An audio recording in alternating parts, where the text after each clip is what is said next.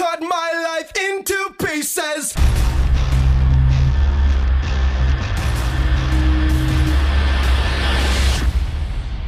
Good evening and welcome to A Cut Above Horror Review, a podcast where we review all things horror. I'm your host, Jacqueline, and tonight we will be discussing the film Sleepaway Camp from 1983. But first, let's meet everyone else on the show. First up, I'd like to introduce a returning special guest. It's Justin, aka Soju, from the Straight Chillin' podcast. What's up, Soju? What up? It's your boy Soju. Thanks for having me back. Yeah, we're excited to have you back. Excellent guest. Can't wait to hear what you have to say about this movie. Thank you. Looking forward to it.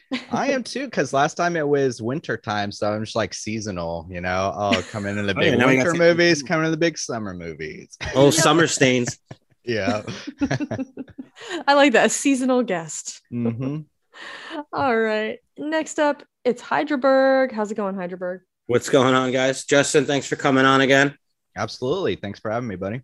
Awesome. Thanks for the Straight Chillin' tattoo rep. Whoa. Oh, yeah.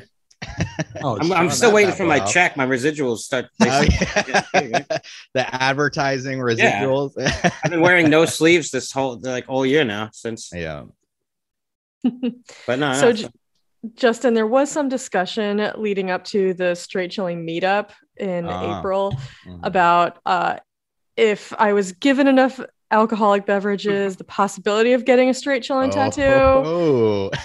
But if somebody else had driven that night, then that might have been more possible. But since I had to drive, I was already watching my alcohol intake, so it didn't happen. But I feel like someday it might. Oh, it's only a matter of time. I mean, we've got like a strong influence on the Slack. People are just going to start feeding into each other. It's true. It's going to happen. Chilling cult. People are going to start trying to one up each other, I think, which is going to be tough given Matt and Hydraberg's. Yeah. Matt's is huge. I can't believe how big that is. And that he hid it from his wife for like 2 weeks. That's nuts. Hilarious. Anyway, let's not forget about John. Last up, but not least, it's John. Oh, hello. Yeah, Justin, Soju, thank you so much for coming on. And I do want to make an announcement. We are not going to fangirl out. Last time was a surprise. Hold on a second. I'm talking specifically to you, Soju. Do not fangirl out to Hydraberg because of the tattoo, okay? Okay.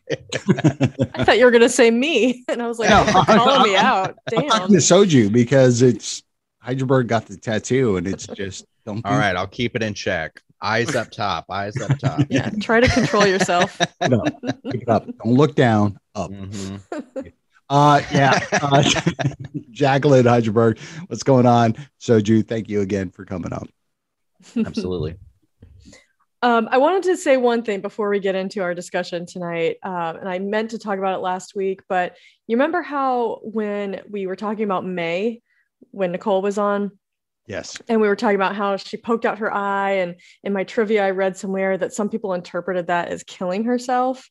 Mm-hmm. Well, I talked it over with Joey because he's our resident medical expert. He made some medical corrections with Titan, but so I was like, would somebody really die from gouging their eye out? And he was like, no.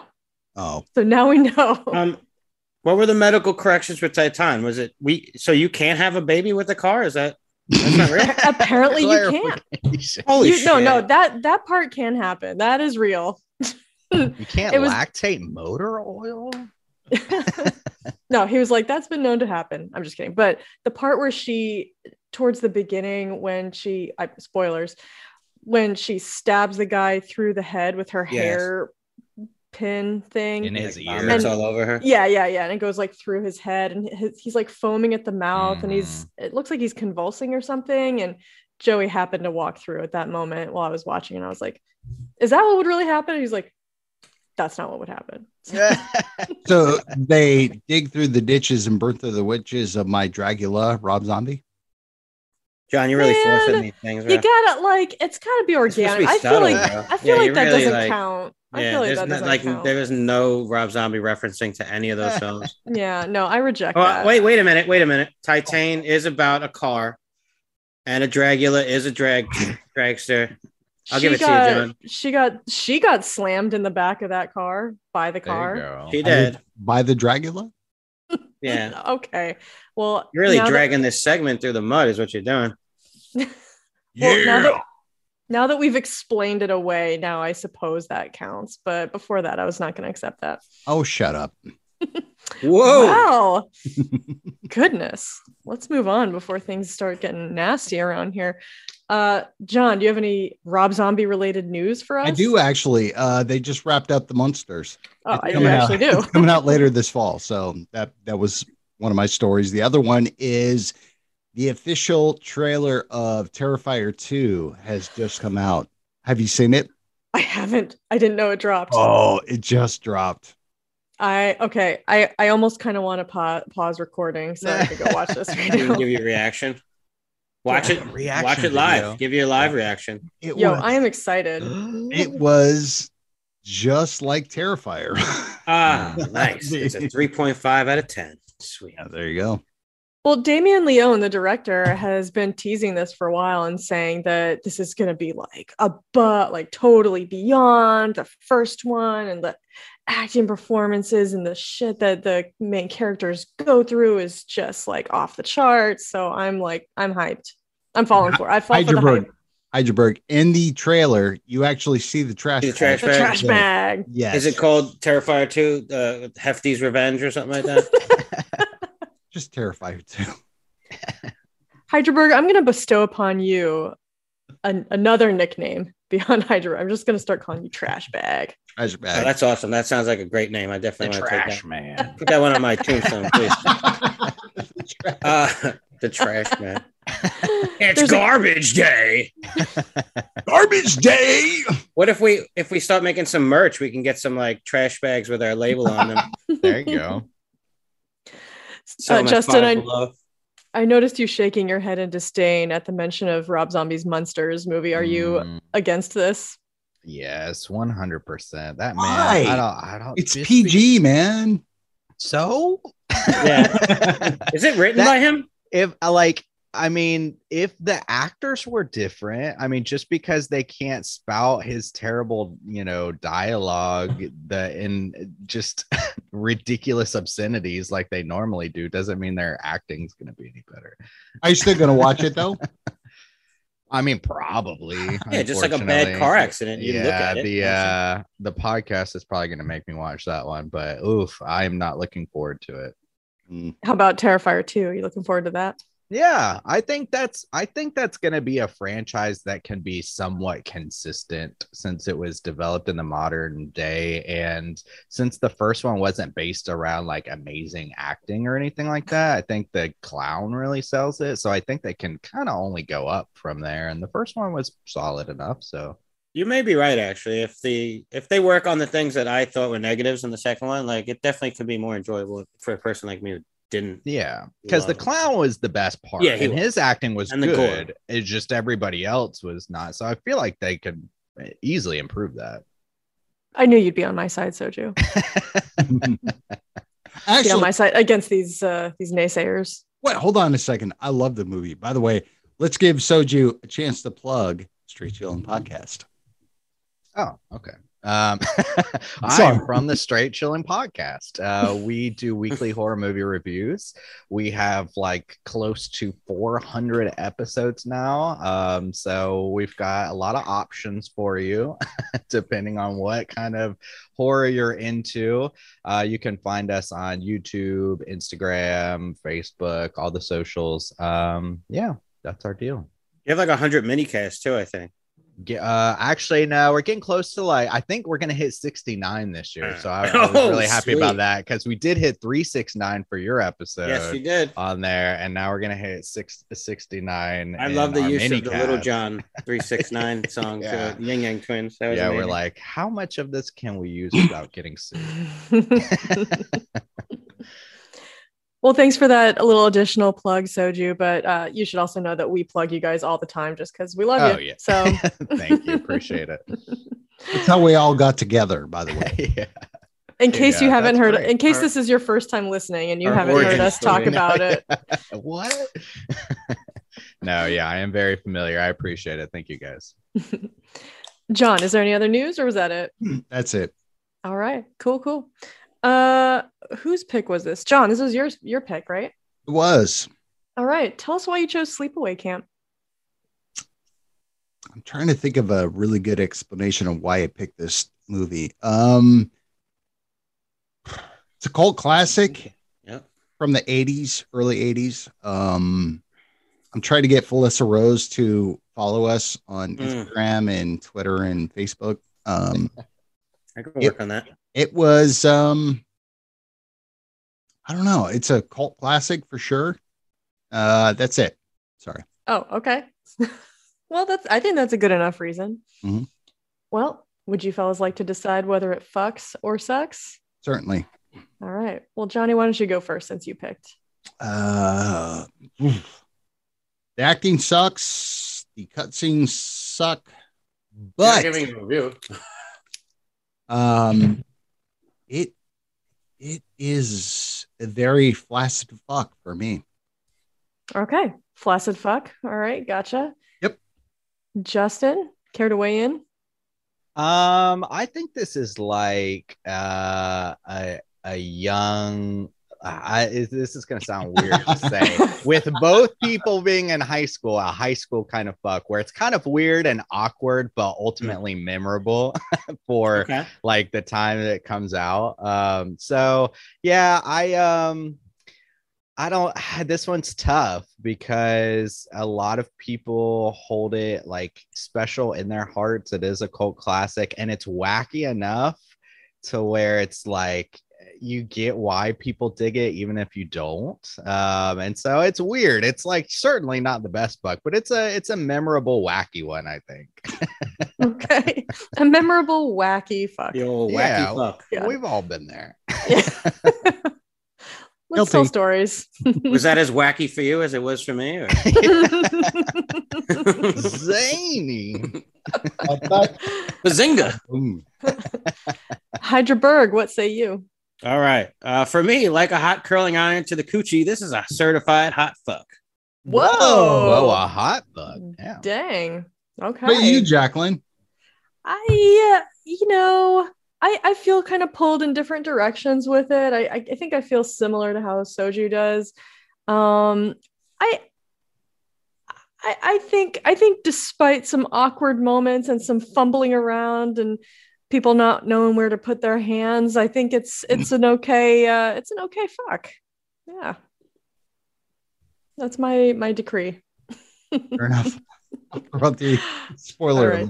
Drop that spoiler warning. All right. We're going to talk about Sleepaway Camp from 1983. If you have not seen this movie, make sure you pause the podcast, go watch it, come back to find out what we thought about it.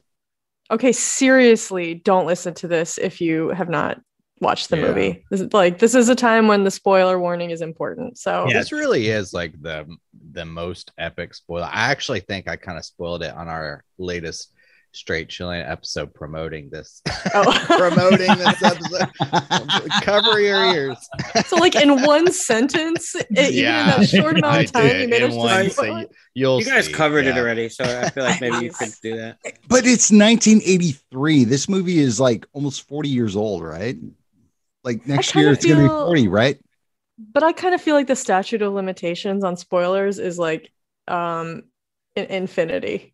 So no, well, I think it depends on how important it is. I think this spoiler is important to how your first viewing of the film goes. Absolutely. Yeah. Mm-hmm. So in that case, like if it could kind of ruin a movie for someone, I tried to limit it.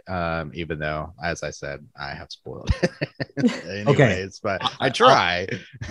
I'll say this is: do not listen to this podcast if you have not seen this movie, because it's spoiled. It's bye-bye. I all right, sorry. Yeah, but I feel like if there's a movie that like everybody has seen and it's like, okay, come, like it's about time you need to watch Forrest Gump or whatever, then it's like I'm not gonna worry about it. But I feel like not everybody and their mother has seen Sleepaway Camp, so I feel like you have to tread with caution a little bit. Mm-hmm.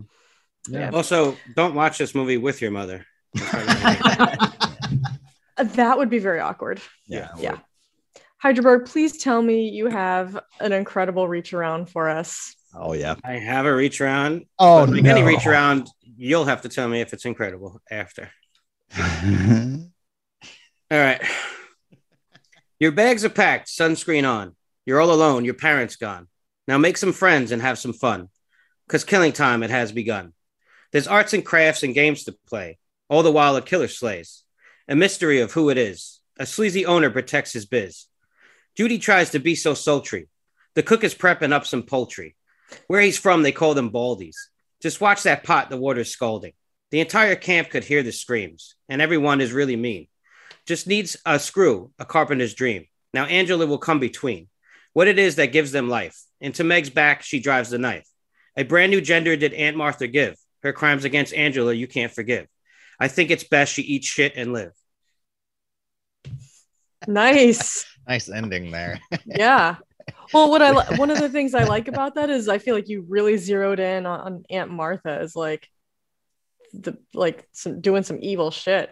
Well, she's very twisted. She's like damaged. She's like severely fucked up. Way before this film even starts, she's fucked up. You can tell. It is. Children, I took care of the physical. Don't worry about it. Like her husband is having an affair with her brother, right? Is it her brother? That Aunt Martha's husband? Was that? Are we assuming it's the brother? It's her brother and his lover, right? Her brother is the dad of the kids. No, her dad brother's of the kid. the dad. Yeah, that's what I thought. Then he has a lover. I don't think it's her husband necessarily. I mean, I guess it could be. So. But... I always thought it was her husband. Well, maybe it is, really? But I don't know if there's any. Yeah. Is there any evidence for that? No. You know what I watched on Shudder was the Cursed films. They did what was it? Wizard of Oz. And it was like she almost seemed like the Wicked Witch of the East or West or whatever it was. Like her delivery. Yeah. Oh, Glinda. Yeah. Yes. No, Glinda's the good one. I know. Yeah, but she's got like a fake kind of persona or whatever. Yeah. That's what it felt like. So for me, this is the second time I've ever watched this film. Actually, I think. The first time I watched it for our podcast, but like in the first year, like before the first year happened, even. So at the time, I don't think I was prepared for this film. So it's interesting to come back now so many years later. And one thing that stood out to me is I remember the performance of the aunt, like in my memory, being like super goofy and over the top. But this time it was more like troubling to me. Yeah. And it's so particular. I think she actually does a really good job. It's just a weird flavor mixed into like a dish it's not supposed to be in almost, but it leaves a lasting impression. Like I was like really focused in this time and was really surprised at how troubled I kind of was by it. Maybe because I knew the implications. Maybe when you don't know, you're just like, no, this is wacky or whatever.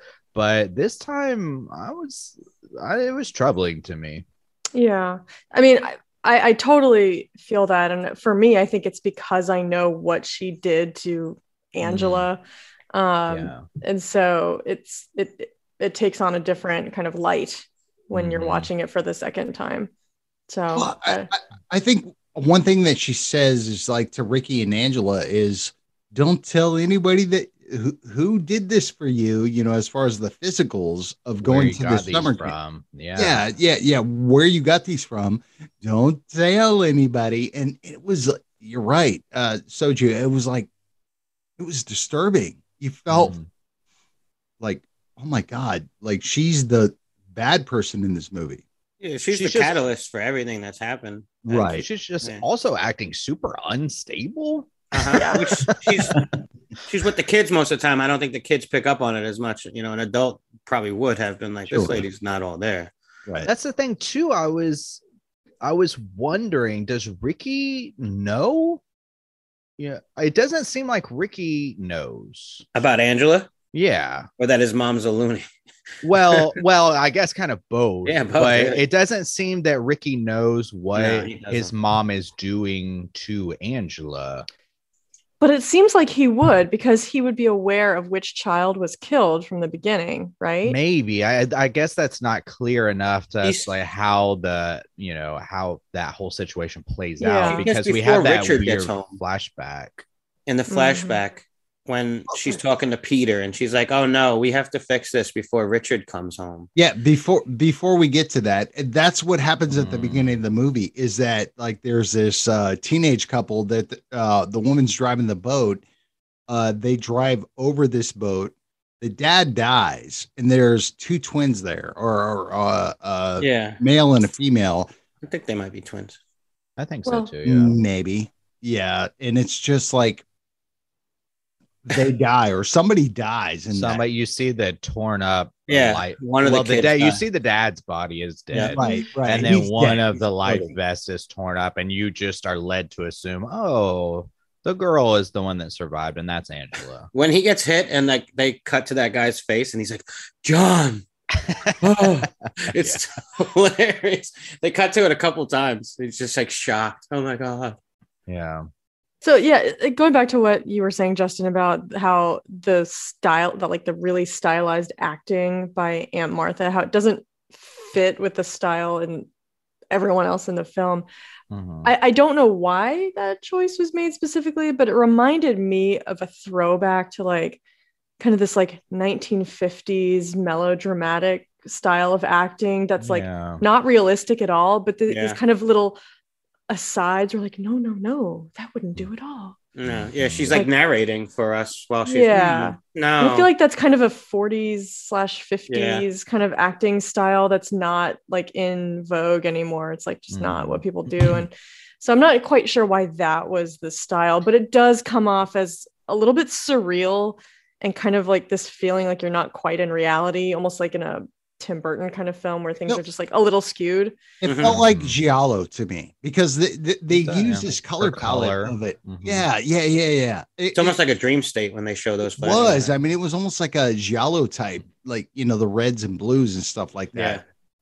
So this is actually a connection I made this time watching it closely like this, is her acting style is very particular, but what I found, and I think my initial problem with this film is it's hard to kind of digest this, is her style of how she is portrayed matches the weird psychosis scenes that we go through in a way. So in those ways, those styles and flavors match each other, but they're so different and distinct from the normal just summer camp slasher that they're weird, but they seem to have this thread amongst themselves.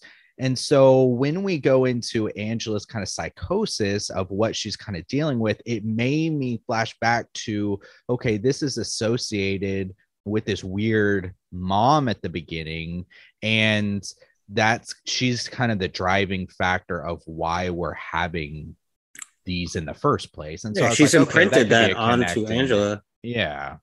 And when we see Peter originally, he's very young, so she's had years to do this to Angela. By the time she's a young teenager, probably about it's been years that she's lived with her aunt, and this has been imprinted on her from her aunt.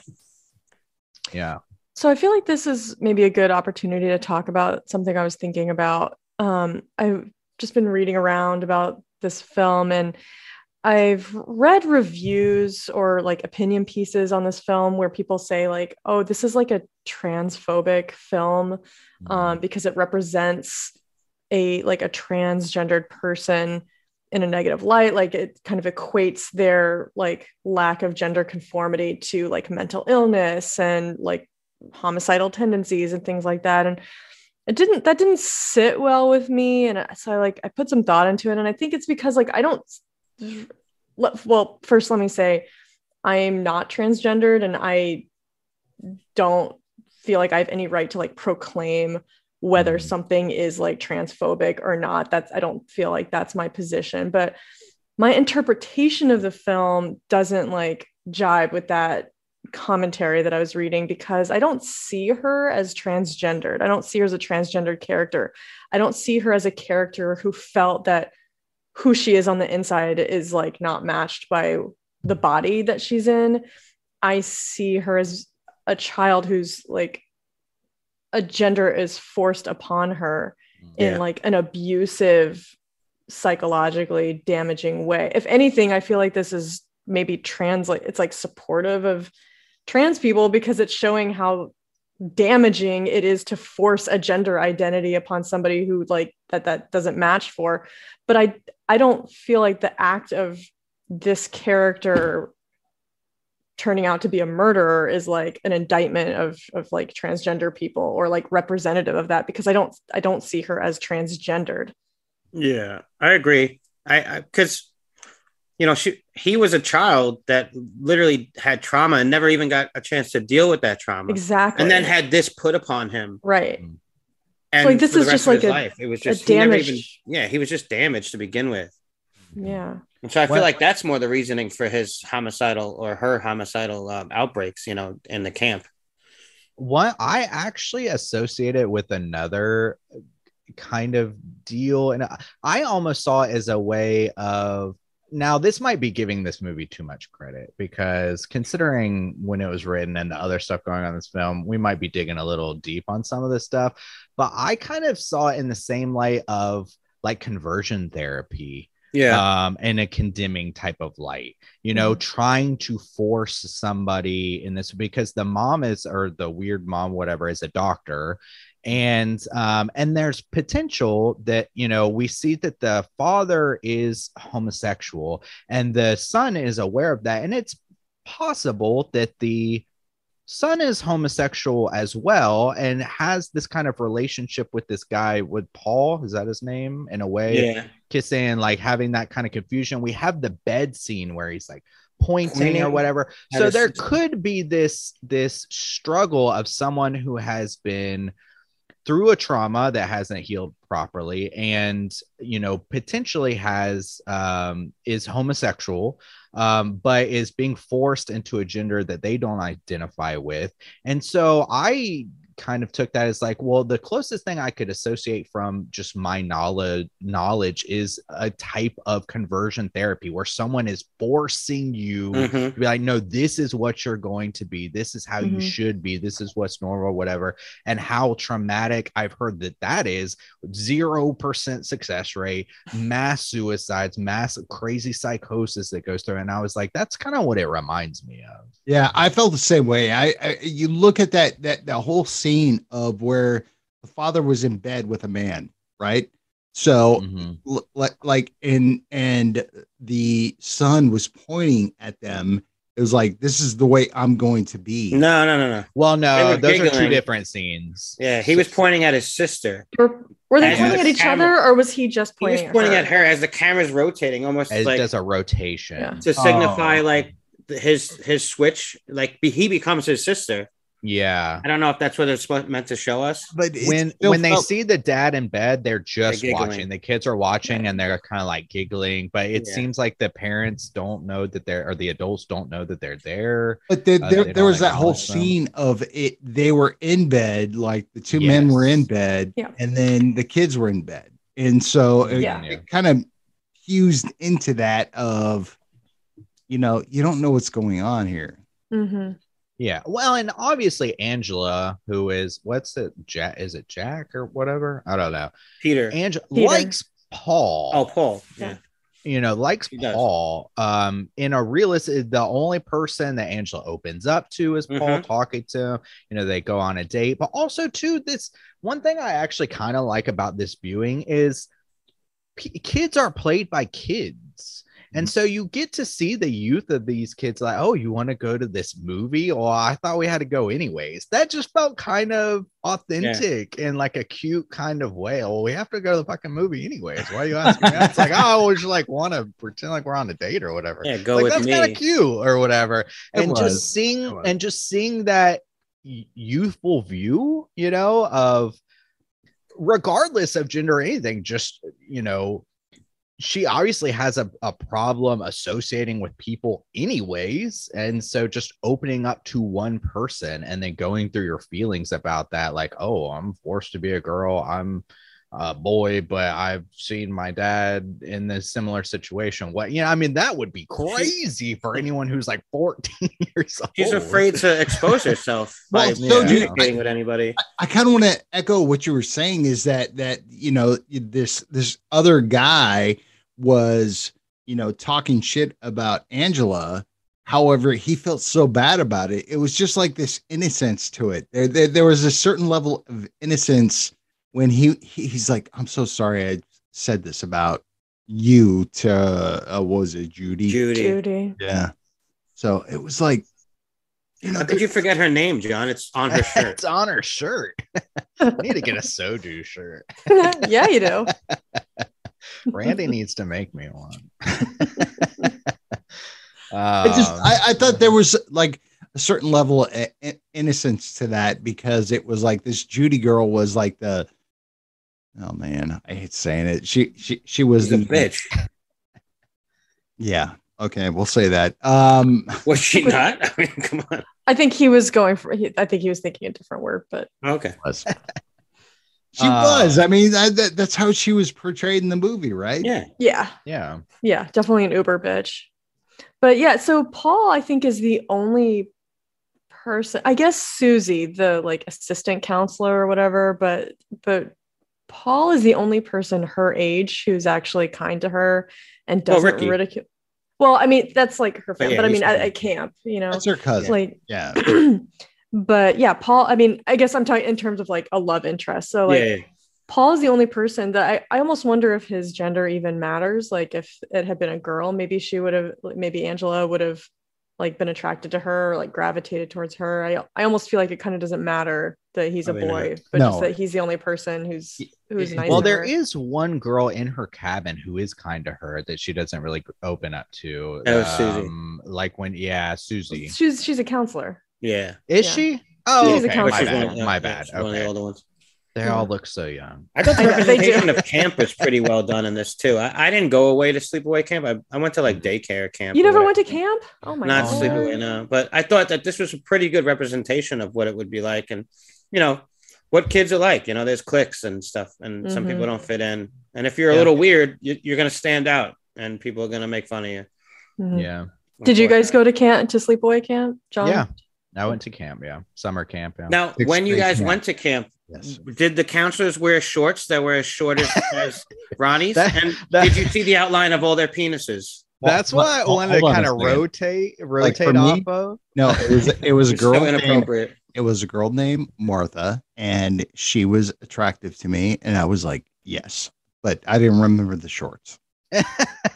Well, one thing I like really picked up on this time, which is something Randy always talks about, his kind of love for this movie, and I really picked up on it, is how wacky some of this stuff is, and it's so distinct in just a weird way. Like it's the era too. The rooftop balloon fight. Like, what is that?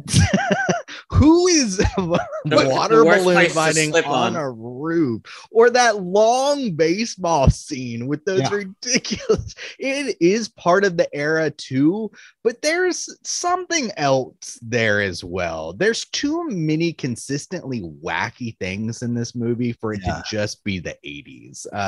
Right. That baseball scene is hilarious. I love that. It was freaking hilarious. But what about the cut scenes? The way they cut from that, it was almost like you were watching made for TV movie.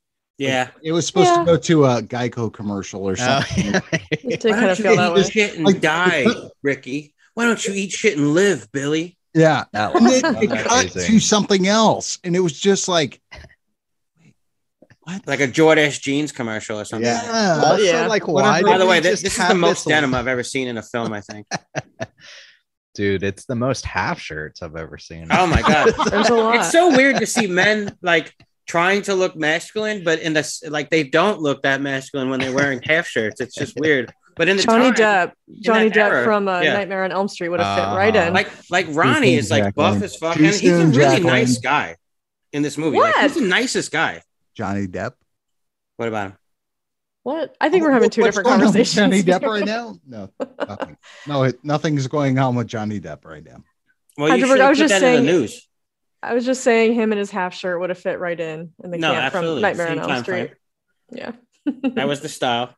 I don't mind looking at that. I'm just saying. No, I mean, I get it. Fair enough. It's kind of funny though. I feel like the men the boys in this movie show a lot more skin than the girls do. They do.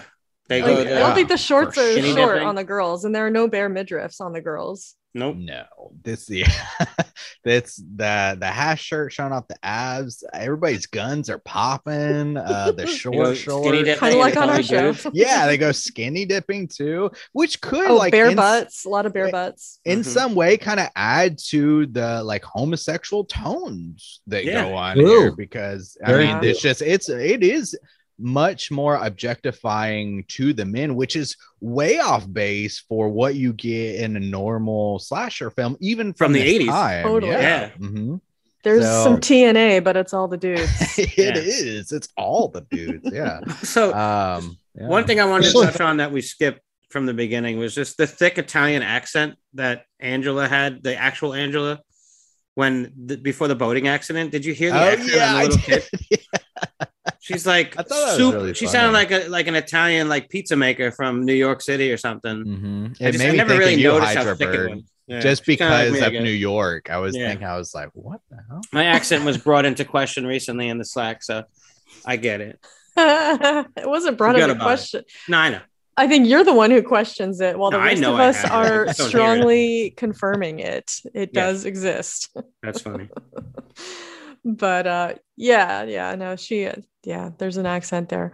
Oh shoot, I forgot what I was going to ask you guys. Midriff. Somebody else take it. I don't know what I was going to say. I don't think it had to do with midriffs. So another thing, like, I guess there's really a ton of things to pull apart with this film, but as a summertime slasher, I actually found out a lot more kind of enjoyable this time. It doesn't make a lick of sense in most of the kills, but there are some cool kills. The bees was one that stood out to me. I was going to say that. It was like this guy got locked into the stall. Yeah. And they put the hive in there and shook it around just all over his face. Most on his arms are so they're way further, like they're worse than they would have been though. Like they would have been that bad after a little while, but it was really cool gore though. I felt like it wasn't realistic looking, but it still looked cool in my opinion. It was fun. It does. Like the pot, the huge pot that the guy fucking. That there's no pots that like who has a pot that big. And also there's no need for him to grab the pot, as it's so easy to escape get down off the all chair. Of these situations. Actually, he's on a chair. Except for all, like maybe the girl in the shower, but everybody else, like you're in a bathroom stall, crawl under it. You're in a canoe, swim away.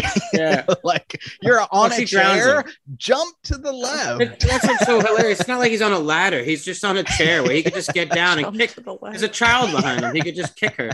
He's holding on to like that shelf, like it's like the only shelf. Oh my God. Oh God. Don't you do that. Don't you do that. He literally grabs the pot and throws it onto himself. I love that scene though. And then he's just like, We don't see him die either. He's just like in horrible. But previous to that, he takes Angela into the walk-in, where you never know what's in the walk-in. True. You never know what you're going to find in the walk-in, John. Ooh, that guy. Gross. That guy's horrible. I'm glad we only had a couple scenes with that guy because they were leading him to some pretty rough stuff. I could not have taken much more of that guy. The tolerance that his coworkers had for him was horrible too. You're just so rapey. Hold on. That's your thing, you know? Jacqueline, I'm sorry to take your trivia, but the sous chef was actually James Earl Jones' father. Oh, nice. Oh, shit. Yep. Yeah. I mean, his voice sounded exactly like him. That's I noticed in the opening credits, I saw Robert Earl Jones, and I was like, he got a promotion too. And then the second he popped up, I was like, oh, well, that's somebody who's related to James Earl Jones. And I was like trying to figure out the age. And I was like, I'm sure it must be his uncle or his dad or something. But that's cool. Yeah. I love when the police show up for the scene after he's injured and they're taking him away. Mustache guy. Yeah, Dude, mustache guy. So his sad. mustache is natural in that scene, right? He Yeah, actually has a real mustache. but not they did later. reshoots later, and then later he must have had to come back and didn't have the mustache anymore. It looks so yeah, I've got bad. trivia about that. He Yeah. shaved it during the shoot. And Oh didn't my have god, time to yeah, grow because it back. looked so natural there, and I don't remember it being natural. So I was like, I always remember the fake scene so much, and that when I saw it, I was like, oh shit, it's natural right here. It looked good too. Nice, John. And then like I love how they're talking about like, oh, he must have been in so much pain. And then Ronnie's like, what about his eyes? How are his eyes? Like out of the blue.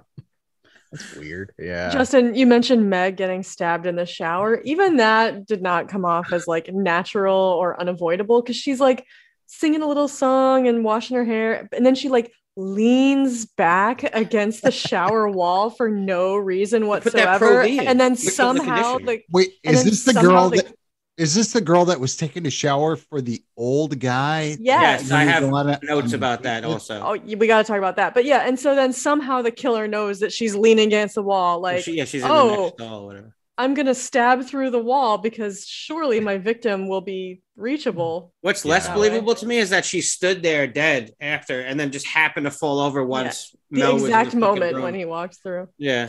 But you know, it's okay. Like all those moments, like you notice. But for some reason, I feel kind of like they're self-aware, like they know it's like That's ridiculous. Really though, I feel like it's not taking itself seriously. It's such a fine line. The thing is that we've seen other slasher movies where it's just it was done better. I don't know. I think this film, as far as a slasher goes, is it hits all the marks that you want from a slasher. I agree. We got a mystery of who it was. Sure. We got gore. Okay. We've got tropes, obviously. I mean, they're in slashers. We've got lots of different little settings and create like it's not all we've got nudity, mostly guys' butts and stuff. That arrow through the neck. I feel like that's one that Friday the 13th. I think we mentioned this when we covered last year. That set up because somebody goes out to the archery range and they never deliver on it. Like you never actually. And this one actually delivers a really cool effect of the arrow going through. It looks like it just goes right in. Like, they show him say something, then boom, an arrow's in his neck. And I was just like, oh shit, that's pretty good. So, and most of the kills are in different settings and pretty interesting. Even if they don't make sense, like that, I think the biggest one is the kid in the canoe where she just puts his head under the water. But the effect of the snake coming out of his mouth later is memorable and solid. Right. Yeah. But you also see a kill of like multiple kids where they're laying in their sleeping bags. Like hacked up. Yeah, exactly. So I thought that was effective. I thought that was like he came back and they're all dead. And but how did Angela get all the way when he happened to drive there? He had to drive there. How did she get there? And then get that. That's the problem with the whole scene where it's like you see all these dead kids. It's like, okay, but that was your curveball of. It's kind of just to show that Angela's finally snapped 100%. Like she's not just killing people that deserve it. No, it's not that harmed her. It's that curveball of like, who's the real killer? I felt like she's just starting to kill indiscriminately. Like she didn't give a fuck anymore. Well, those kids, I thought they were the small kids that were throwing sand on her after the girls forced her into the lake. I think they were. Okay. Yeah, like if you list the kills and kind of like put them all together, it's like a nice variety. It's like a little sampler platter. You have like the cook with the boiling water, you have the guy drowning under the canoe, you have the bees in the bathroom, you have Meg stabbed in the shower, the campers hacked up in the woods, the arrow through the neck, and then Paul getting decapitated. Like that's a nice little variety. Judy Judy with the curling iron. How did I forget? It's implied that she sticks it in her vagina. Am I yes Woo. Because Judy's a slut, we all know that. Oh, Judy. Yeah. I can't believe I left that one off. Damn. Did you see Judy? Oh god. The kids when they're talking about her this year, oh my god, she developed. Okay, can I just say though, I think the actress playing Judy might have been the best actress in the whole thing. Yeah, she was. Right. Yeah, she plays. Yeah, Wait, you didn't like Mel's acting? No, hold on a second. I think Felissa Rose played the best actress because she was so quiet. She was pretty good, actually. Disagree. I thought Felissa was like awesome through this. This watch, I did enjoy her acting more, John. So did I. She didn't say anything. She was just like, the look on her face. She would look up. Which she did well. And then what's that? I was bothered by her performance. And I don't know if she was directed to do this, but like, okay, there's a believable version of like a kid who just kind of stares off into space and is just kind of like non-communicative. But her performance of that was like something else. It was like very stagey looking. It was like, I thought it was like too over the top. It was like her eyes were open real wide and you she wanted her to blink frightened more? part of the time. Well, it just wasn't like a relaxed. It wasn't like a calm gazing. I disagree. It was like, I so disagree with that because the way she looked up, it was just like this. It gave you that like, okay, I'm the killer, but maybe I'm not.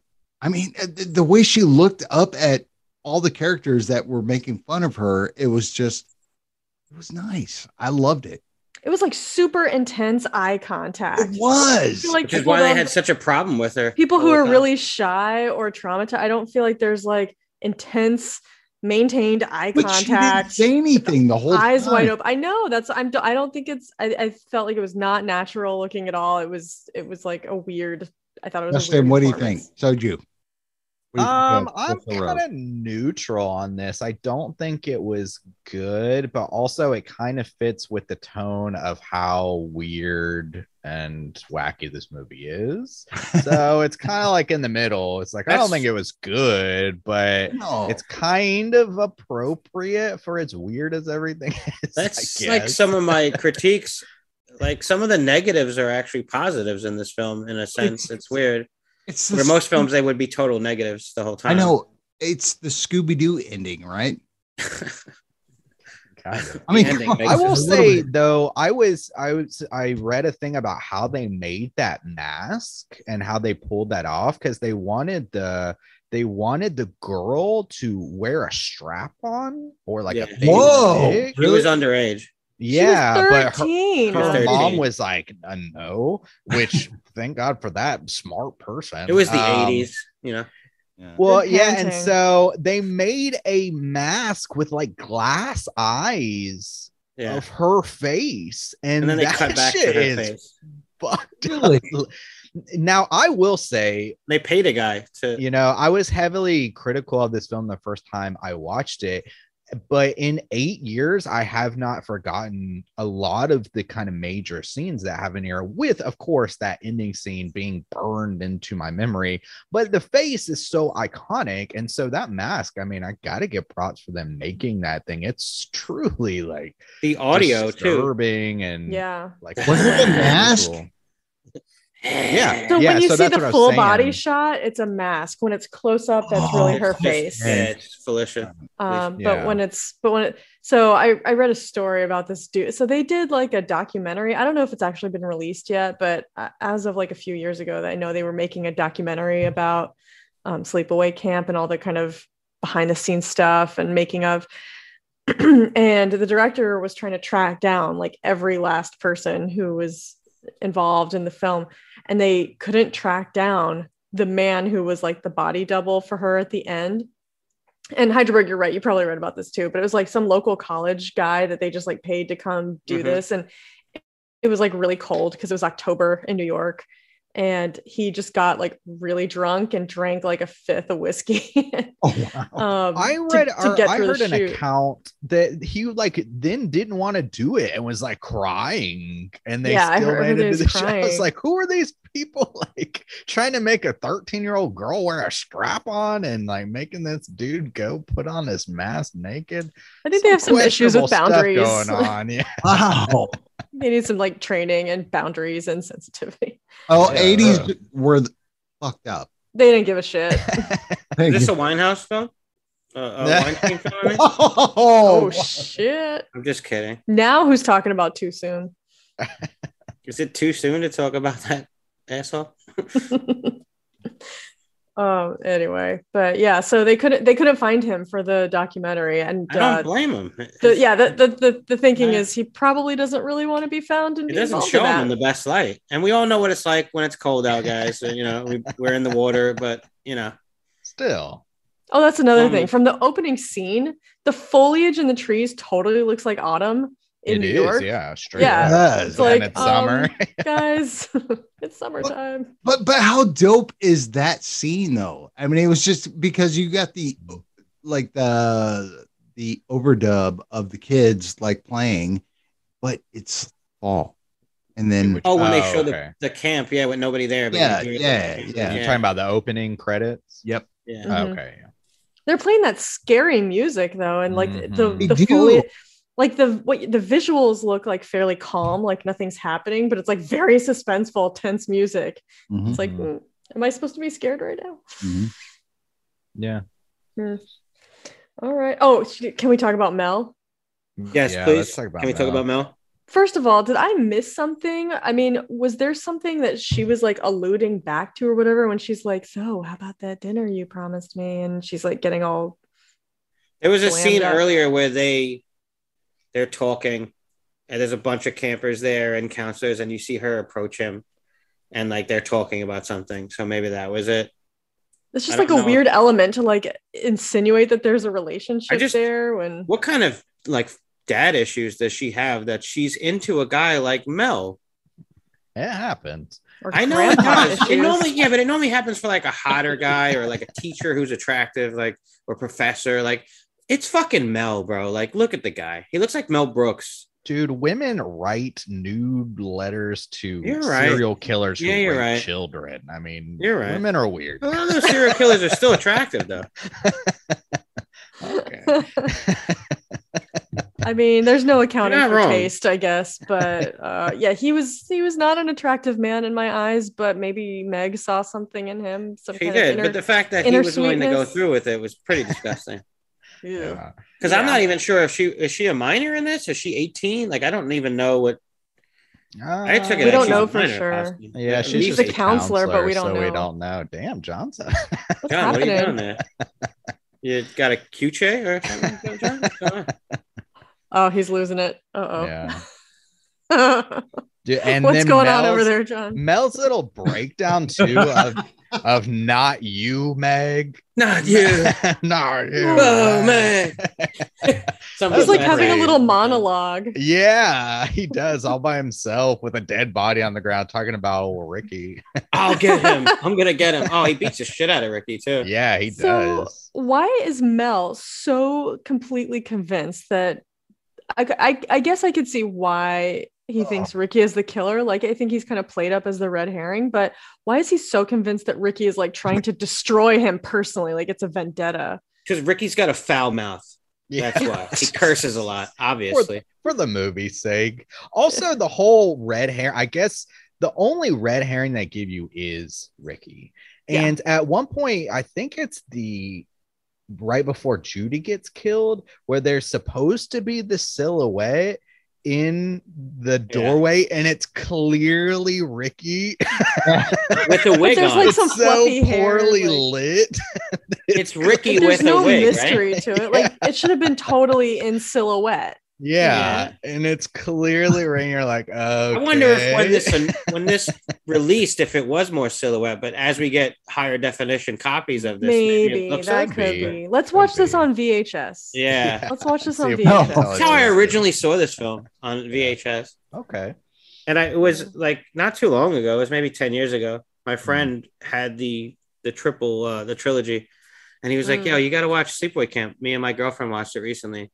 And they didn't tell me about it. And I was like, oh, this is definitely one that I don't remember seeing. I remember the film on, the shelves at the local, video store, but I never saw it.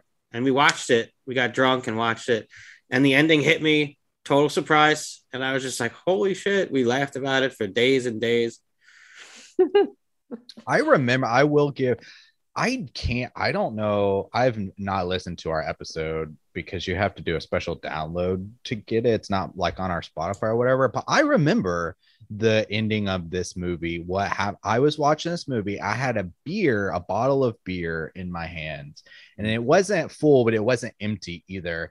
And I remember this, like the ending scene happened. I remember like putting the beer bottle like to my foil. I was like, oh, and like beer like spilling. I was like so shocked at it. No way, really? I like distinctly remember that. Yeah. Rob fucking loves this film. Yeah, Rob and Randy love it for like different reasons, which is interesting. But beer against your head. Yeah, I had like a beer. I remember I was sitting on this couch. There was like 3 couches. Like I was somebody else's front of the TV, and I was watching it, and it happened. I was just like, what? But you put full beers on your head.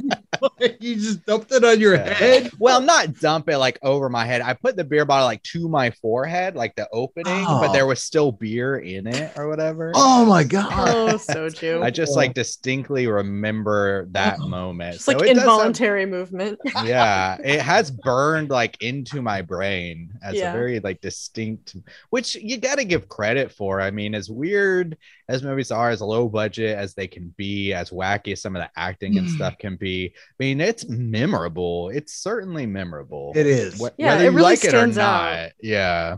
It stands out again. I mean, like a twist like that was not happening in any of those slashers, I feel like, at that time. I mean, that was just like I feel like it's one of those moments that you remember the first time you saw it. Like you remember where you were and like how you felt about it at the time. Yeah. And I think it's like, I think the twist is actually really well hidden leading up to the reveal, you know, like sometimes there's a twist and you're like, okay, I saw that coming a mile away, but this one, like if you haven't seen it before and it hasn't been spoiled, I think like you'll get a little surprise. Well, I think watching it again, you kind of see different red herrings of who is the killer.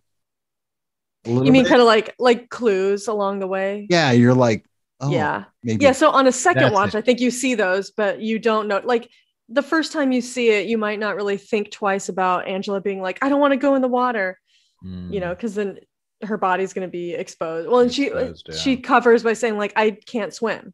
Yeah. And so you think like, oh, she can't swim. That's why she doesn't want to go in the water. But you don't realize like, why she stops Paul when they're kind of making out and stuff, and which is natural for kids to do that anyway. She's nervous. Exactly. So that's why it's like a good kind of cover. It's a good cover. I think the thing that works for this film is like even without red herrings, like even if you think that Angela's the killer the entire time, you still never see the gender swap at the end. You're never going to see that coming.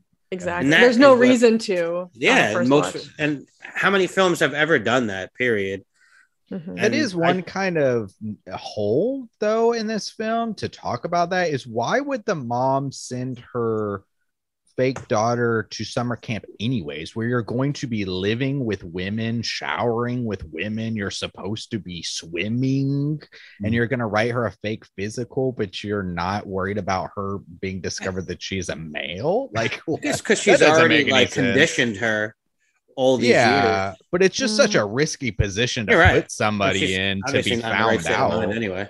It is risky, but I will say, like, at that age, I mean, I went to summer camp at that age, and like I was very shy and very insecure, and like it was not like the opening scene of Carrie where all the girls are like running around naked and like snapping each other with towels and shit. Like, what?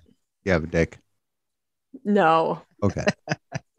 I'm just saying though, I was very shy, and like I didn't put myself in circumstances where like I was changing and like naked in front of anybody. And I was very insecure at that age. And also I feel like Aunt Martha seems like the type of woman who's like obsessed with keeping appearances too. So like sending her other kid to sleepaway camp is something that she would do naturally anyway, because like that's what kids do, and she's not gonna go against that because, you know, that's who Aunt Martha is. She's all about keeping everything. You know, that's a good point. Like if Ricky went and Angela didn't, somebody would look weird. Why didn't Angela go? Or Ricky would ask. You'd have to come up with some kind of excuse. But what is the evolution of Aunt Martha? I'd love to know. Like, how did she get that way? That's why I've always assumed that the other guy was her husband, and that like she kind of cracked from that sort of like learning that her husband was homosexual with her brother or her brother-in-law, and that like. I don't know. Like, maybe I'm wrong. I always assumed I just thought she was a weirdo. Yeah, well, Yeah. obviously she's got some weirdo. Yeah. Does it need to be more than that? I mean, I guess it could be that situation, but I might have just been I don't filling that gap in remember. the entire I don't time. remember anything like alluding to that, but I could be wrong. Yeah. I just, for some reason, I always thought like they were sneaking away together and doing something on the side, and the kids found out about it. But and that maybe because in the beginning he says like, let's hurry up, the doc's coming, which is alluding to her. She's the doctor. I thought you said we have to meet the doctor. Oh, I thought she says the doctor's coming or something, but maybe he says the meeting. Oh, yeah. Wow. I don't know. It's interesting. Let's watch it again and find out. Let's do a live watch. You guys did a live watch of this film. Yeah, they did Sunray. a live show of it. That's where the poster came from. Yeah, it's Sunray. Mm-hmm. That's awesome. That was before I was a listener, so yeah, I didn't know about it. Live shows in Seoul. Yes, there will be huge crowds. How many fans in Seoul do you guys have? I don't know. You do have fans in other countries. Yeah, we definitely do. Yeah, Dika, you have Mads. Yeah, here, Australia, Mads is in Denmark, in Sweden. You got plenty of Canadians. Okay, all around. Texas, that's like another country. One of our biggest YouTube videos is like top 5 Korean films. That's like got over like 100,000 views, and like people writing all kind of languages on there. Like, oh, what? So that's dope. I think somebody does awesome. in South Korea. Hopefully, I'm sure YouTube probably the algorithm works where they're putting it out there for people that are speaking Korean. Yeah. Well, do you guys have any other main points that you want to make, or should we go ahead and give our ratings? I just want to talk about Frank the Cop's mustache one more time. Okay. It fucking steals the scene. It steals that scene. It's true. It's hard to look at anything else. True. Anyway. Yeah. I don't know a word he said. You're right. It does kind of steal the focus. Yeah. I never noticed that he had a real mustache before that until now, until this viewing. Because I've always remembered the fake mustache. It's so bad. I know. All right. Well, fellas, let's go ahead and give our ratings of this film. What? One thing I wanted to ask, so we could do it after if you want, but I was wondering if maybe we could find a cooter in this film. Do a cooter hunt this week? I would like, if you'd like. I think there's plenty of options here. Come on, guys. Cooter hunt. All right. Yeah, if you want to do it before the rating, that's fine. Let's do it. Okay. Cool. You want me to break it down for you guys? Yeah. Sure, break it down. Tell the What's people what a cooter? cooter is. Oh, cooter is a character type, and usually a straight chilling exclusive, but we'll make it exceptions. It's still exclusive to you because it's coming from you. We're not doing it true, without you. But cooter has to hit 3 of these 5 points to be considered a cooter. But we want always searching for the king cooter with the highest points, of course. But the 5 points are manipulation, smug arrogance, manipulation, sexual deviancy, overall look and attire, and overall patheticness. So I think this one's probably got several options you could choose for cooter, but who do you guys think is the top? Justin, you're like the Van Helsing of cooter hunters. So I don't know if you want to go first. Who are your sights set on? I know who I have picked. Yeah, I mean, I think the obvious choice, is the cook because he's so disgusting. I think sexual deviance is one of those that stands out so distinctly in the cooter realm. It's like if anyone hits strong on that, you're like, oh, cooter. Or it's like a must-have. Yeah, but I mean, saying that 13-year-old girls, 12-year-old girls, fresh chickens or whatever, we call them. He never even implies the sex. I feel like he was just talking about children in general. Yeah, it could be. Yeah, it's which is even worse. We call them baldies. And then immediately, I think this takes a bit of smug arrogance as well. Takes a 13-year-old girl into the kid and just doesn't even skip a beat, doesn't waste any time. He's unbuckling his pants. And, I mean, it's dinner time. There's thousands of people outside the door. I got the vibe that kitchen staff was all hired from ex-cons that just got out of the prison that's up the road or something. Yeah, it could be Mel's style, but also that smug arrogance from kind of the way he treats like the other cooks or like the other help or whatever. He's very arrogant. I feel like when he's talking about top like chef. when he's talking like the way the water's boiling or something, he says something like really smugly arrogant. I can't remember exactly the line, but he's just kind of throwing his weight around, even though he's like not really important. But so I think he definitely hits on those two for sure. Manipulation. He manipulates Angela into the cooler, right? Yeah, I guess you could. I mean, I guess. It's like, let's see if we can find you something you like. I mean, he threatens Ricky. Yeah, he did. Yeah, you could get him Pretty for threatening. pathetic. Don't say anything or whatever. Yeah, physically threatening him and stuff. So yeah, I think he hits strong enough. Maybe you could get him looking a tire after he's all burned up. Well, he just looks. I'm sorry, but he just looks disgusting to begin with. So. He's got like stains all over. I'm gonna bring up He looks greasy. How about the leader of the whole camp? Mel? Yeah. So that's my nomination. That's and I have list of why he's a cooter. Well, I'm gonna say I'll let you guys take it now. You go on. Sexual deviancy. He's because he's after a young girl. Yeah, a young girl that's a counselor. That's sexual deviancy. It's also patheticness as well. In my opinion. He's got look in a tie with that. A look in a tie with that comb over and the members only. Yes. And he's got like plaid pants and white shoes. Manipulation. He manipulates the staff and the campers so that his business won't be interrupted. There's a killer on the loose, and he's trying to manipulate everybody so that nobody gets the gist of like, hey, I don't want parents to find out. I don't want to lose any money. That's pathetic too. Sexual deviancy, obviously, we touched on. He's pathetic for sleeping with a minor as well as lying about it. He's got 4 points, right? And because of those points, I feel like all those points make him smugly arrogant. The way he's always got the fucking cigar in his mouth, like he's definitely arrogant. Yeah, he's smoking on a cigar all the time. It's not even lit. Like that's pretty fucking smug, bro. Just walking around with a cigar in your mouth like it's lit.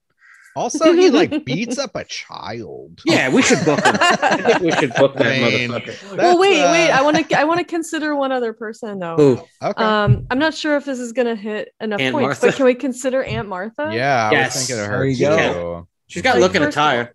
So manipulation is going to be, I think, her highest extreme. point because she is forcing someone in a child into a specific gender, and she's filing fake paperwork in order. Like it's not just put on That's these smug clothes arrogance right or there. something. I mean, she's working the system to make this like legal.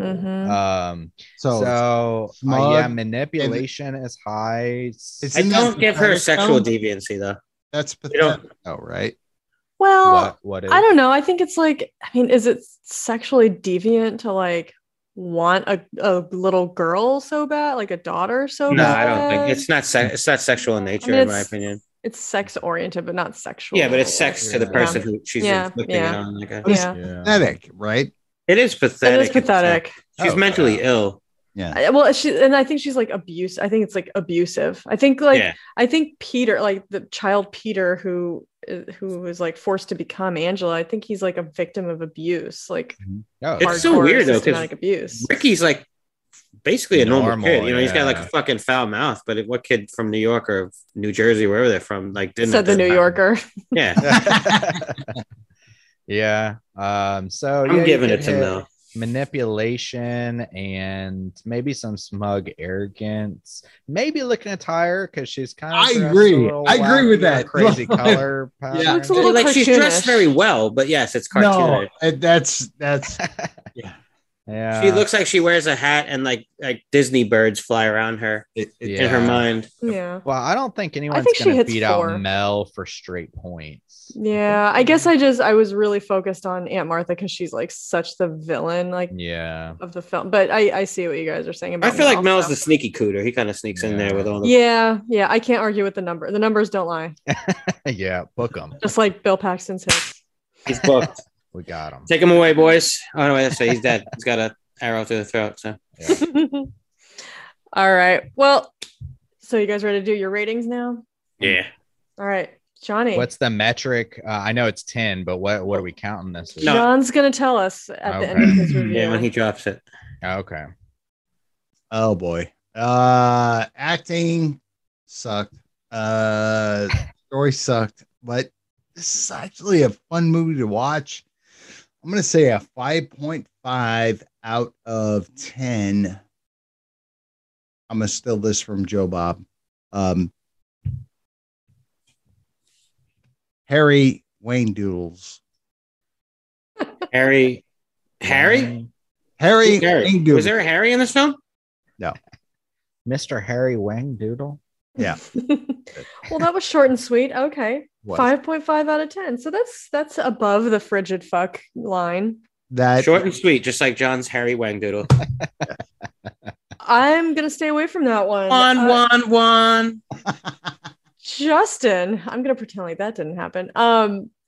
Would you care to go next? Sure. I actually was pleasantly surprised with this second watch. I've always carried around in my mind that this is not a good film. And I didn't get a lot of the kind of funniness that came from it. I've seen a lot of films at this point now. I watched this like 8 years ago, and so I've seen some bad films. So I think naturally that gives this film a little bit of a boost. But this time I actually saw what was ridiculously kind of entertaining about this film. The baseball, just through a couple different elements, looking at it as a slasher, looking at it as a kind of a summer film about camp, because I think there's a lot of actually like natural elements to that. Having young kids play young kids. And them, like fighting a lot and doing these kind of pranks on each other, like with the shaving cream on the kid's face, or them playing baseball and stuff. Yeah, it's ridiculous, but it also felt like natural in some ways too. And so that was endearing. We talked about the kids, you want to go on a date and stuff. That kind of felt true and endearing in a summer camp kind of way. So there's a lot of different avenues to actually look at this film, and the ridiculousness of some of it, the half shirts, the water balloon fight on a roof, this rapey cook that everyone laughs at when he's talking about raping children.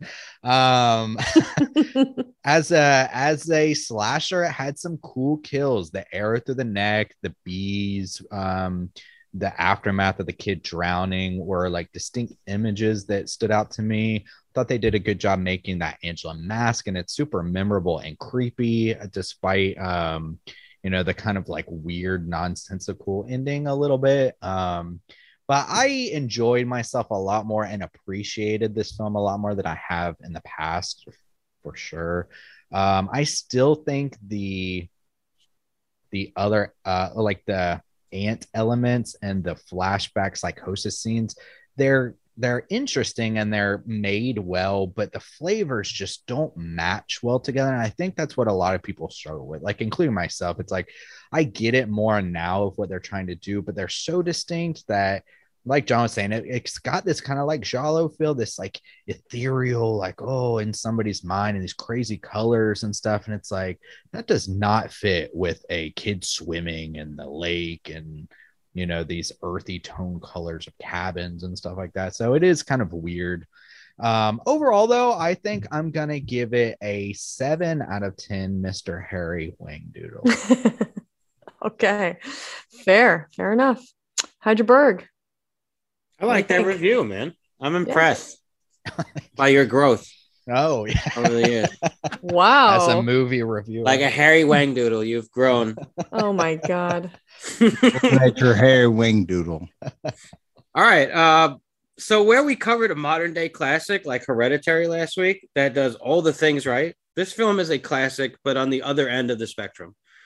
It's a hilarious B movie. It's got hilarious B movie hijinks. It's got slasher tropes, yet all the while having like a charm to it, I feel like. I honestly do think this is one of the best 80s slashers out there. For me, it's just, I don't know, it hits all the marks. It's got some great kills. I like the campy acting. I know it's bad. It's a negative and it's a positive at the same time. It's so weird. I can't really define it. Like, because that's what B movies are good at, right? Like they make you enjoy, like as a horror fan, I enjoy the trash and the highbrow and in between. And like, this is really good trashy, like B movie horror. and it does it really well. I don't know how much was intentional, if they made this on a serious note and then it just became like not so serious, you know, it's like it was played seriously and then it's just good for a laugh. It's so hard to tell what they were there. I'd love to watch that documentary about how this film was made, because just to figure out the secret sauce of what exactly they did is interesting. I like the score. I think the score is pretty good, especially in the beginning. It sets up the film really well. And the ending is just so fucking memorable. It's legendary. It makes this film the cult classic that it is. I feel like without that ending, it would definitely get a little bit more lost in films like The Burning and like copycats of Friday the 13th. But I feel like this film, a lot of people have not seen this film probably that are into horror, and they should see it blind, and it will stick with you whether you like it or not. You know, that ending will stick with you. And I remember that the most. As far as cons, like, yeah, the acting's not very good. And I'm looking at you, Mel. I'm looking at you. The film is campy and it's cheaply made, which I can see being a turnoff for some, but you know, I enjoy the B movie. So for me, it's a negative and a positive. Like I said, it's both. And the story is a little wonky, and there's elements to it where they reached a little bit, and you know, it works. And in some parts it doesn't, you know, like with the ant, you know, like that is an interesting take. And it makes the film, you know, the way they put that twist in at the end, but the way it's done, like you said, the production of the flashbacks is weird. It doesn't vibe exactly with the rest of the tone of the movie. And I get that. I don't know what they were going for. Some kind of dream state or something like that. Maybe it's supposed to be like what a kid would see in that instance or something. I don't know. It doesn't work exactly. And Old Boy's mustache and Ronnie's penis outline, they're pretty offensive. I do like Ronnie though. He's a great character. Like, he's a fucking nice guy. He's like the nicest person in this film, but his penis is showing in every scene. Why are you so offended by penises, Heidelberg? Because he's around children, and like you can okay, well that's fair. The entire fucking time. Okay, well that's like, fair. Bro, put it away.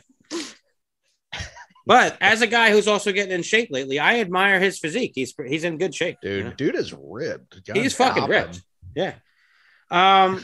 For me, a lot of what you would call negatives is a positive in this film, like I said. So I think it's earned its spot as a cult classic, and for that, I'm gonna give Sleepaway Camp 8 out of 10 Harry Wang doodles. Oh dang. My God. That's right. I can't tell you why I'm giving it 8 out of 10, but I fucking really love this movie, and I recommend it to anybody that likes horror, like this type of horror. Like, there's a reason why we're covering it, and I don't know. It's weird. All right. 10 seems really high, but at the same time, I don't want to give it super low.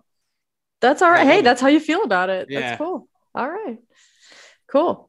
Jacqueline, 10. You guys have made a lot of good points, and I think I agree with pretty much all the points everybody said. I think it's just a matter of how much you value each element and like how much you want to detract for certain things and how much you want to give for certain things. I was complaining about the acting before, and I will say, like, for the most part, it doesn't actually bother me. And something I mentioned earlier is like a big factor here, which is that I think that this movie is self-aware.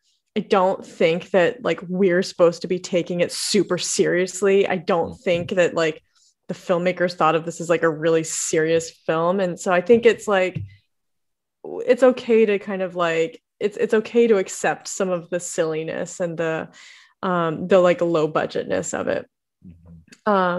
So the acting for the most part actually doesn't bother me. The only things that really kind of bug me and take me out of it are Angela's like super intense eye contact, and also the fact that nobody knows where to put their hands. Like, it's so distracting to me visually. Like, every line delivery, people are just like doing these really awkward. Next time you watch it, pay attention. They don't know what to do with their hands, and it's so awkward. And I can't stop staring at everybody's hands. So if they could just figure that out, if they could have like figured out what to do with their hands, I would have just like, it would have smoothed everything out for me. That's a real factor in life, though. Sometimes when you're talking to people, you feel a little awkward because you don't know where to put your hands. You're like, do I put them in my pockets? Do I put them on my waist? Do I lean against the wall? Like, what do I do? I mean, speaking as a very awkward person, I even feel like this is excessive. So this awkward pause is just too much. So that kind of bugged me, but looking at John. He's losing it. Right, do you need some like lavender essential oil over there to calm down? John's losing it. But yeah, so you guys were talking about the like flashbacks and what's going on in Angela's mind, and thinking about the memory of her discovering her dad in bed with the other guy, and the memories of Aunt Martha and all this. And I recognize that the tone doesn't fit the rest of the movie, but I guess like the more I think about it, I kind of like it, because it almost feels like you're glimpsing into Angela's mind, which is disturbed. It's not like quite living in reality. Like she is disturbed on the inside, and so it kind of allows you, it's like a distinct marker of like you're somewhere else now. Like you're seeing things and remembering things through a different kind of like lens and a different reality. So the more I think about it, the more I actually kind of like that. So that's not something I'm going to detract for. But yeah, the script is a little messy and the dialogue is awkward, but I think that kind of lends it. Heidelberg, you use the word charm, and I totally agree. I think it's very charming. And so even some of the like silly and awkward things, I think it lends itself to the charm and makes it feel fun. Is this like an Oscar-winning film? No. It's no Hereditary. But is it an effective slasher? Yes. Does it give you something really memorable and iconic in the ending? Absolutely. I mean, that like the first, I don't know about you guys, but the first thing I think of whenever I think about this film is that ending shock, you know? I think I've never had the fortune to be able to watch it with like a group of friends, but I feel like it would be really, really fun to like watch it with you guys, and have some beers and not throw them on my head, but and get like a ringer in there, like someone who hasn't seen it yet. Yeah. Like, I don't know if everybody can watch that person. I don't know if Logan has seen this, but maybe we should have like a live watch with Logan. So yeah, I think overall it lands well into the positive side for me. I feel like you guys have kind of boosted my opinion of it just talking about it here. Before we started, I was like a little bit in the middle with it, but now I feel like it's firmly in the positive side. So I think it's important. I think it's important for like its iconicness and for its doing something really different. Like we talked about this before, about how the twist is something really distinct and it's not something that you see in like every film. I feel like its closest relative in that way would maybe, spoilers, would maybe be Psycho, with like the gender bending kind of aspect to it, but it's done in a different way. And so I still think it's very unique. So I'm going to give it a 6 out of 10 Harry Wang doodles. I like this film. I like Harry Wang doodle. Yeah. Would you say that this film is progressive for the time? Well, I mean, if we were talking kind of in the beginning about, is this a transphobic film, or is this like is it like I think it kind of depends on how you interpret it, but the way that I kind of think, I feel like it's almost, I don't know if it was, I wouldn't go so far as to say this was intentional, but I think like a byproduct of how this is done, I feel like it's supportive of trans people, because it's like, and it's condemning the idea of someone forcing an individual to live in a gender role that they don't identify with. And there are a lot of films of this time that were afraid to touch any of that and homosexuality at all. And this portrays it, at least.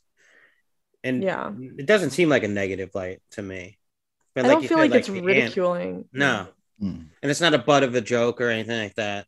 It's part of the plot. It services the plot. And at least for homosexuality, I think maybe the transgenderness, maybe it has stumbled into. Because I mean, that's what I mean. I think it's like a byproduct almost. Exactly. I don't think it was like intentional, but I do think that's like conveyed. Sure.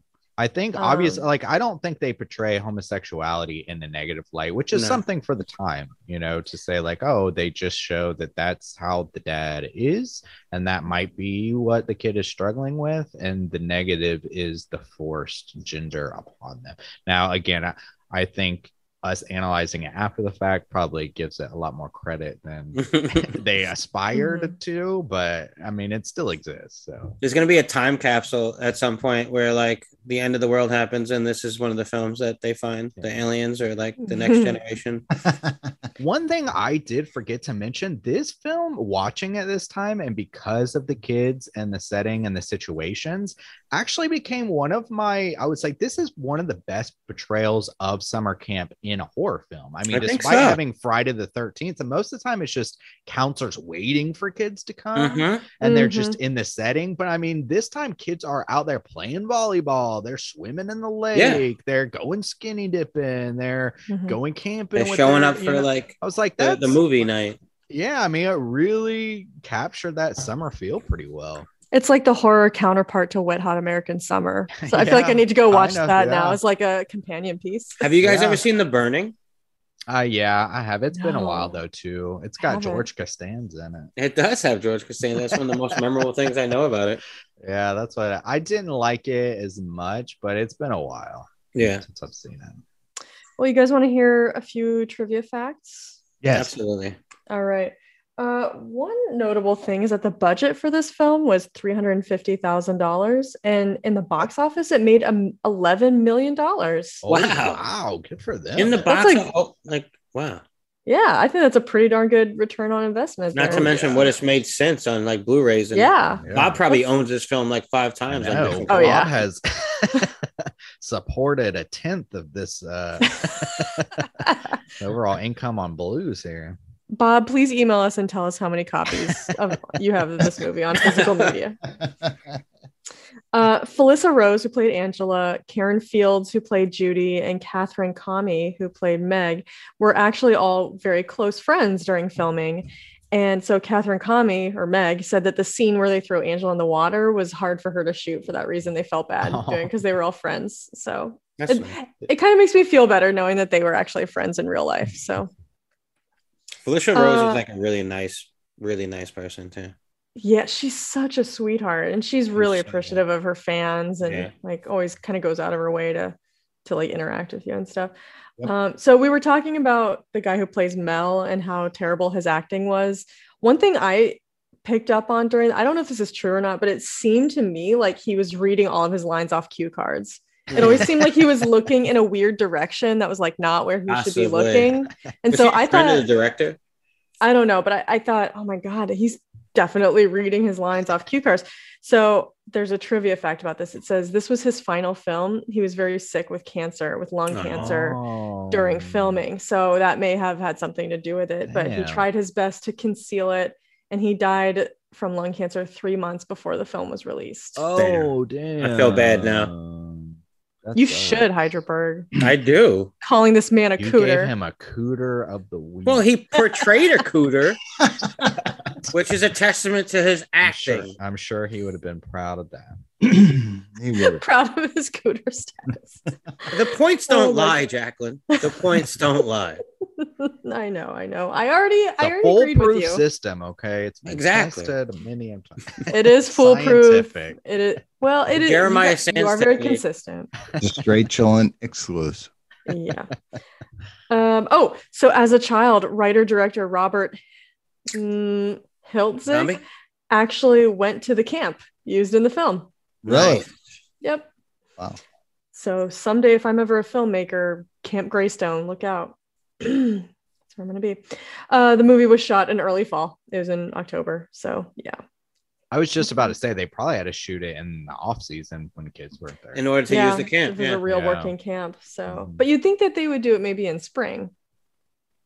Yeah. They might have been like when the trees are. I don't know. New York can still be pretty cold. Yeah, it can spring, be. Right? That's true. Like even in April, it could still. Hey, be yo! Let me take this one since I'm from New York. Come on. Oh Jesus! I was asking. I know you think you were exaggerating. It gets pretty your cold accent here, there. you know. I know you think you're exaggerating the accent right now, but that's pretty much how you sound to us all the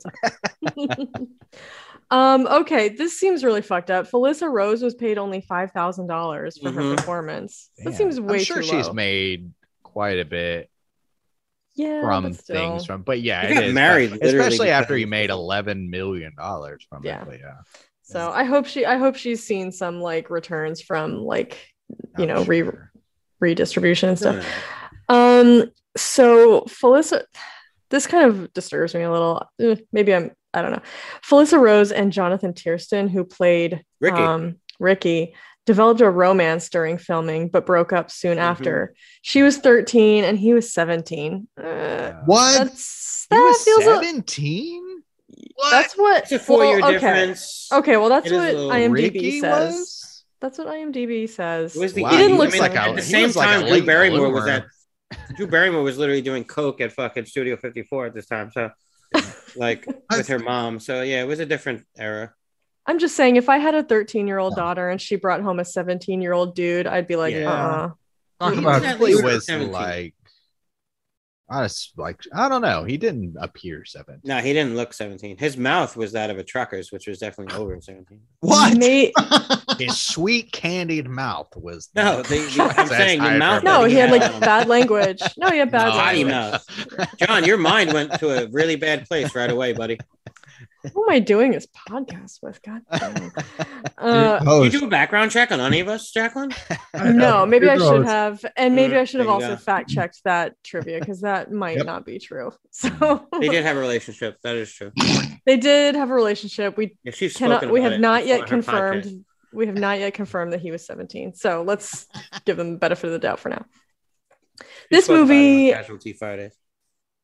This movie and Friday the 13th Part 3 inspired Weird Al's song Nature Trail to Hell. Do you guys know this song? No. I don't. I do not. I was planning to listen to it before we started recording, but I ran out of time. So yeah, both films feature the cutting up of campers and an ending you have to see to believe. Now, Justin, you and Bob did your mini cast on the, ranking all the Friday the 13th movies. Yeah. I haven't seen Part 3, but would you say it has an ending you have to see to believe? I hated. You guys didn't like Part 3. That was like your least favorite one. And I'm trying to remember what the ending was now, and I can't quite. I mean, once you go, the idea of like, cutting up campers, that's literally like everyone but 5 and Jason X. So I mean, that's not distinct, but I guess not, because I'm having a hard time picking. Not as memorable as Sleepaway Camp. That's for sure. If you can't remember what it was not as memorable. I gotta say, you missed the opportunity to plug our Jason Goes to Hell coverage on your Friday 13th reviews. How dare you not plug us? Jason Goes to Hell. Jeez. Yeah. Okay, Felissa that was Rose a fun discussion though. That's the one you guys did with the Spoils of Horror. Yeah, those guys are awesome. Yeah. That was a really good episode, but there's so much like back and forth. We went like way over 2 hours, but there's just so much to say. This episode's gonna be so close funny. to 2 hours, I think. Yeah. Yeah, we're way over 2 hours. Don't worry about it. What? A lot of wieners over. No, we're like an hour and 40 minutes. Yeah, we're good. Felissa Rose does not speak her first line until 31 minutes in. That's why she only got $5,000, Jacqueline, because she wasn't talking. All she had to do. She didn't even do the ending scene. Wouldn't even wear. I know, it wasn't even her. It was some dude with a little wiener and a mask. Yeah, 5,000 was overpaid. Here's a little trivia fact I actually got from Hydraberg ahead of time. He sent this to me. So the child who plays young Peter, like, the age hour when there's an accident, he's played by Maximo Gianfranco Sorrentino, the older brother of Mike the Situation Sorrentino from Jersey Shore. You guys seem really impressed. Nobody is reacting. Okay. The listeners will, Jacqueline. The listeners will. All right. So we already talked about that. Oh, so this is something I need to go back and watch this moment in the film because I didn't remember it. When teenage Angela is first seen, a quick look at her bag appears to be a reference to Dr. Frankenfurter from Rocky Horror Picture Show. Really? A transvestite. I saw that. Yeah, I saw that. Transvestite. You noticed that? Okay, I didn't notice that at all. Okay, I'm gonna go back and watch that. The first time we see Felissa Rose, basically like teenage Angela, she has a bag. John, what does it look like? Tell us what it looks like. It looks like Dr. Frankenfurter. It's like, it looks like a character from. It does. That's weird. Heidelberg, have you seen? Do you know who Dr. Frankenfurter is? I have not seen that film entirely. Really? I know. I'm picking it. But, Oh. okay, but you know. I already I'm told you picking that it. when we did what's it called? Repo. That's right. You did say. Oh, I'm definitely I did. picking it. Okay. Let's Oh, do it. I'm a big Tim Curry fan. Here's an interesting one. Jane Krakowski. You guys might. Do you know who that is? She was on 30 Rock. She was the blonde on 30 Rock. Mhm. She's in the orange juice commercials. It's like low calorie or something. You know, from the orange juice commercials. She was originally cast as Judy, but she dropped the role once she learned of Judy's death because she found it too grisly with the curling iron and the places and all that. So The places. Because of the implications. Yes. The implication of the curling iron in the places. Ooh, but we yeah. could have seen Jane Krakowski in that role, but we didn't. Such It a was perfect a death for that. vagina. woman, Vagina. And that is what I will end the trivia on. Vagina. That's it. A curling iron in the vagina. The curling iron in the vagina. Yes. Oh, damn. It's not unlike a speculum. For those of There you you who are go. not Those are gynecologically cold, aren't they? aware. Those are cold. This was hot. Sometimes they warm them up for you. Oh, they warm them up. Well, That's that's nice. that's a very courteous thing of considerate. that doctor. to and the do. little pads on the footrest. Sometimes those are warmed up too. Oh, so Right. if you're at one of the good Nice. ones, right? It could Yeah. be hot. Yes, but not always. So Pointers to anybody who's on listening. As a gynecologist. why Somebody are we made talking a about this? great invention. know. Oh, heat up all this little equipment. Hey, Soju, thank But you not for too coming hot. on. Yes, thank you, Soju, for coming on and tolerating our random ramblings and tangents and lack of structure. But yeah, great discussion as always. So glad we could have you on to talk about this. And we'll definitely have you. I will speak for the group and say we want you back again soon. Thank If you come on a Yeah, couple well, more episodes, you might be able to get neck and neck with Nicole. I got Yeah. to do autumn and then I'll do next spring and then Oh, nice. retire. Just The entire all year. Our seasonal guest host. A year of Soju, Oh, yeah. Oh, nice. We'll make a little coffee table book about it. There you go. Year with Soja. a calendar. Ooh, nice. So next week, what are we doing next week? I believe we're going to be talking about the movie Nightmare Alley, What? which is Guillermo del Toro's newest film, Nightmare Alley. We're a little late on this one. We weren't able to do it right when it came Oh, out. it's on streaming now. It's on Hulu. Yeah, it's free on Hulu. And do HBO you guys Demand. know HBO on Max. Okay, good to know. So that's pretty easy to find, I think, for most of us. But yeah, we'll be talking about that next week. So go check that out. In the meantime, if you'd care to email us with any questions, thoughts, opinions, your own reviews, Bob's Blu-ray count on Sleepaway Camp, any of that information, you can email us at acutAboveHorrorReview@gmail.com. You can also follow us on Twitter at CutAboveHorror. You can follow us on Instagram at acutAbove.horror_review. Also, quick plug. I saw Men today. I don't know. Men? Maybe they should name it Meh, but Oh, that's okay. Men, you Just- saw men. I have to digest it. But if you want to hear more extensive coverage of that and Alex Garland's other films, you should check out the Bean Dub podcast because they've been doing like all month long Alex Garland coverage. So check them out. Yeah, it's awesome. They tend to stick with like one director and do that for like a And then do that month. for a month. Yeah, So I I think love that's a some pretty Alex cool. they're way more structured than we are. Yeah. So yeah, follow us and check out the Bean Dub podcast as well. And I actually want to give Justin a chance to plug Straight Chillin' Podcast. Thank you so much for coming on. Yeah, sure. One more time, you can find us on all the socials. It's usually like at Straight Chilling Podcast. Like I said, Facebook, Twitter, Instagram. You could join us on a Slack if you want to join the crew. Join and the talk, Slack. all kind of crazy stuff that we get into. But yeah, we're just a weekly horror movie review podcast, and that's about it. You bet. All right. Well, everybody go check out Nightmare Alley from Guillermo del Toro. I think it was Ooh, just good pick. was it earlier this year or was it last? It was last year. late Tell them last about the year, Facebook. around November, I think. Yeah, I think that's right. Oh. And then come back and hear what we thought about it next week.